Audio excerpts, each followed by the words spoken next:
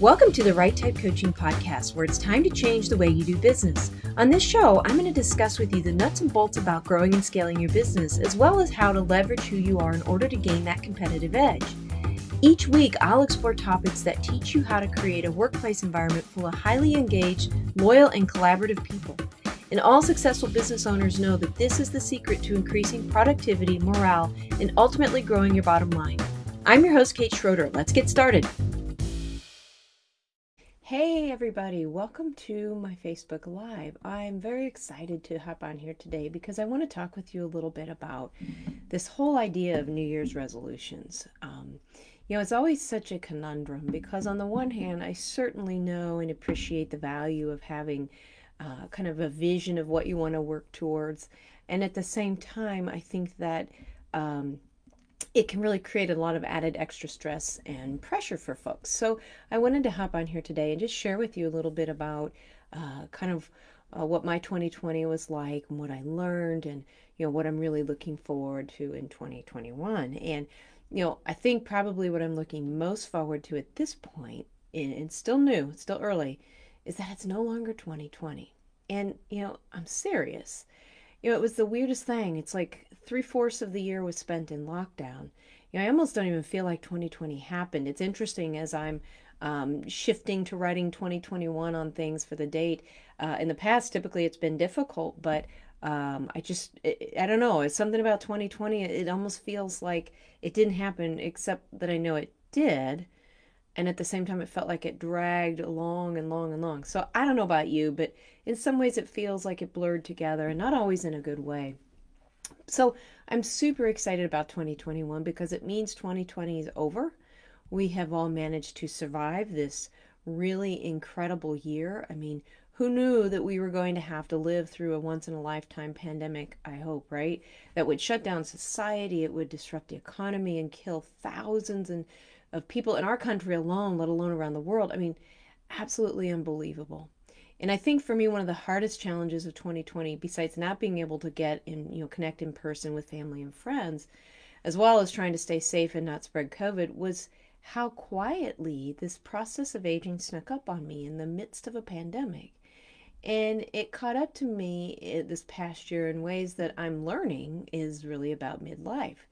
2020 was very difficult in terms of the pandemic and quarantining and having to shift gears so often and so frequently. But I think for me, one of the biggest adjustments this past year, beyond all of that, was how midlife has really hit me. And it caught my attention initially by kind of a worsening eyesight, which partway through the year I blamed on too much screen time. And, as I was on the computer all day long doing therapy with clients and kind of engaging with friends and family through screen and Zoom and FaceTime and all that.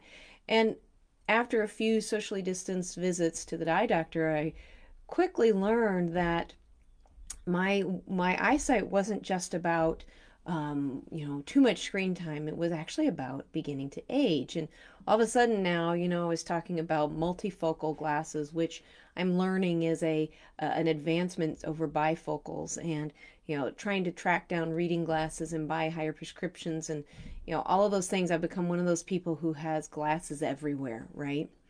And then came along the slowdown of my metabolism, which at first I likened to pandemic eating catching up with me because I certainly have been doing that. Well, it turns out that pandemic eating is the perfect condition for exposing the changes in a metabolism that apparently come with midlife. And that was a real shocker. That certainly touched on issues in my process and how not only is life all about change, but my body is changing and how to adjust to that. And it's so fascinating because every phase of life has the potential to touch our issues and really bring up deeper unfinished places inside. And so that's one of the big things that I've been working on, all the physical changes and how important it is that to stay healthy is to keep moving and to do the little things every day. And so, it's challenging sometimes for me because I typically am one of those people that has the kind of structure where, you might call me a type A kind of thing. And it's something that I've had to really be working on a lot throughout my process is kind of chilling out, making not such a big hairy deal about things, which is certainly something I came by honestly.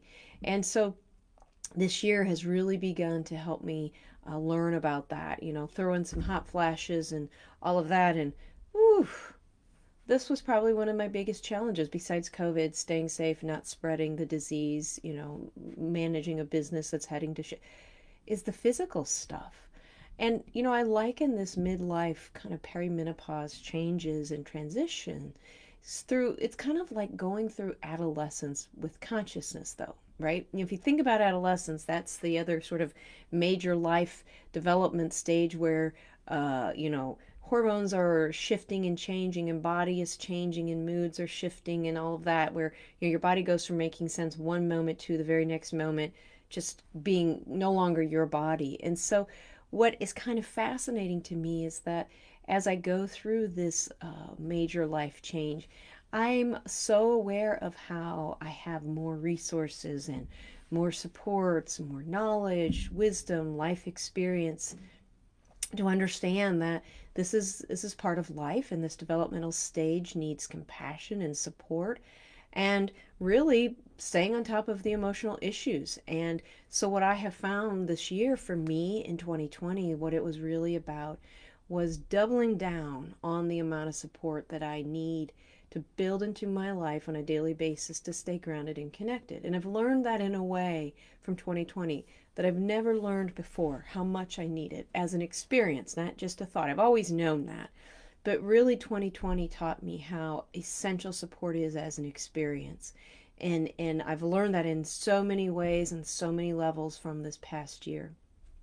And what I've also learned in a deeper, much more profound way is how dynamic life is, how much change is a part of being alive, and how important it is to really establish and find an anchor deep inside that you can keep coming back to when you lose connection to yourself or lose connection to the ground. I mean, let's face it, folks, support's always essential, but especially when we're going through big life stresses or transitions or experiences. And 2020 certainly provided me with ample opportunities to learn about this and practice this anchoring and this reconnection. And so for the growth opportunities, I am grateful. Wasn't always grateful in the moments, but I am grateful in the ways that I've had to really stretch and come out of my comfort zone in 2020. And, it's interesting, we talk about New Year's resolutions. Well, I used to be one of those people who sat down intentionally at the end of every year and not only sort of reviewed and reflected upon the past year, but also really worked to come up with clear and measurable New Year's goals and intentions, right? Because a good goal is clear and measurable. However, several years back, somebody very wise and dear to me said that, anytime we add a goal to something, it creates tension.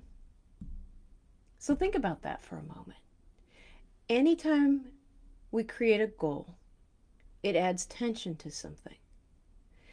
That's really stuck with me for a very long time and deeply. I mean, when I heard this person say this, it shifted everything inside for me. And it's true. Anytime I create a goal for myself, depending on the energy that I'm in when I create that goal, it always creates tension in my structure. Even if the tension is subtle, it's there.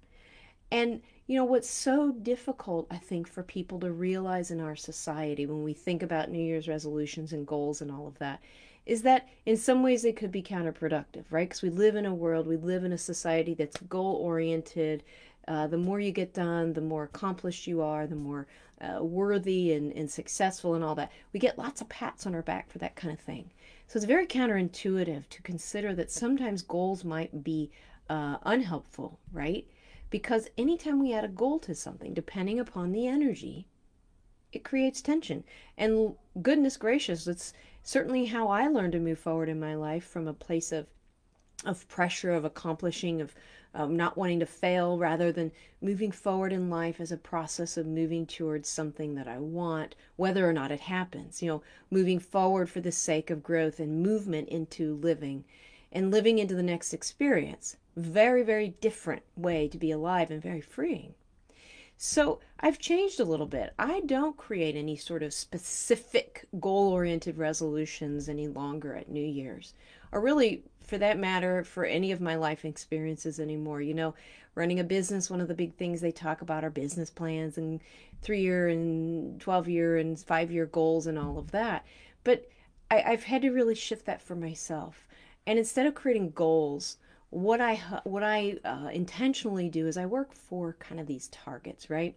Instead, what I hope for and set intentional energy towards at the end of each year is a hope that I'm going to continually be given opportunities for deeper growth and healing, whatever that looks like, whatever that means in each and every situation. I want to keep growing.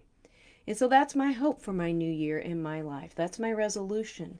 Whatever experiences they are, I hope that they bring growth. And my only job is to keep building the supports inside so I can meet these opportunities for growth when they come.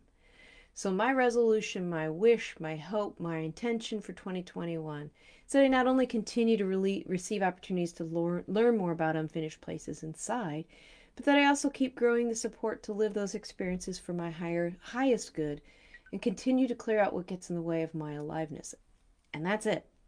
2020 was about surviving a pandemic and staying safe. So here's to 2021 being all about a year of profound and continued growth. What kind of targets are you going to create for yourself? What kind of energy are you going to focus on as you sit down to envision what you want for your life?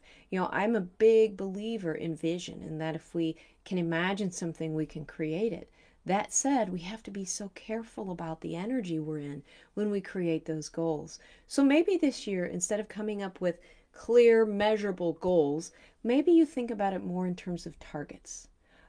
These are the things I'm working towards. And whatever experience comes along the way, trust that it's coming up so that you can deepen into another unfinished place and have even higher and greater growth than you could possibly have imagined. I read something the other day. Somebody was saying that, maybe in 2021, our goal should be to really foster emotional and mental strength. And I thought, what a fantastic idea. I mean, obviously I'm biased. This is what I do, eat, breathe, and sleep. But what a fantastic idea. What if 2021 was really about people reevaluating their emotional and mental worlds to determine if they have enough supports, to determine what they need to be able to take the next step? I think it sounds wonderful. Whatever 2021 brings for you, I hope that it brings you exactly what you need for the next piece of growth in your process. As always, thank you for watching. For those of you who might be interested, I am running an Enneagram study group that will start in February. We'll meet twice a month, and we will do a deep dive into the Enneagram tool and absolutely everything you could imagine applying it in your life, and lots of different sorts of topics and features and facets to the Enneagram. So if you're looking for more community, you're looking for more support, you might check that out. And I'm always running and opening different therapy groups. So if you're interested in really building a safe and supportive network in which you can focus on really growing and deepening your emotional and mental health, reach out. I'd love to tell you more about it. Thanks for watching. I hope you have a great week, and I'll see you around.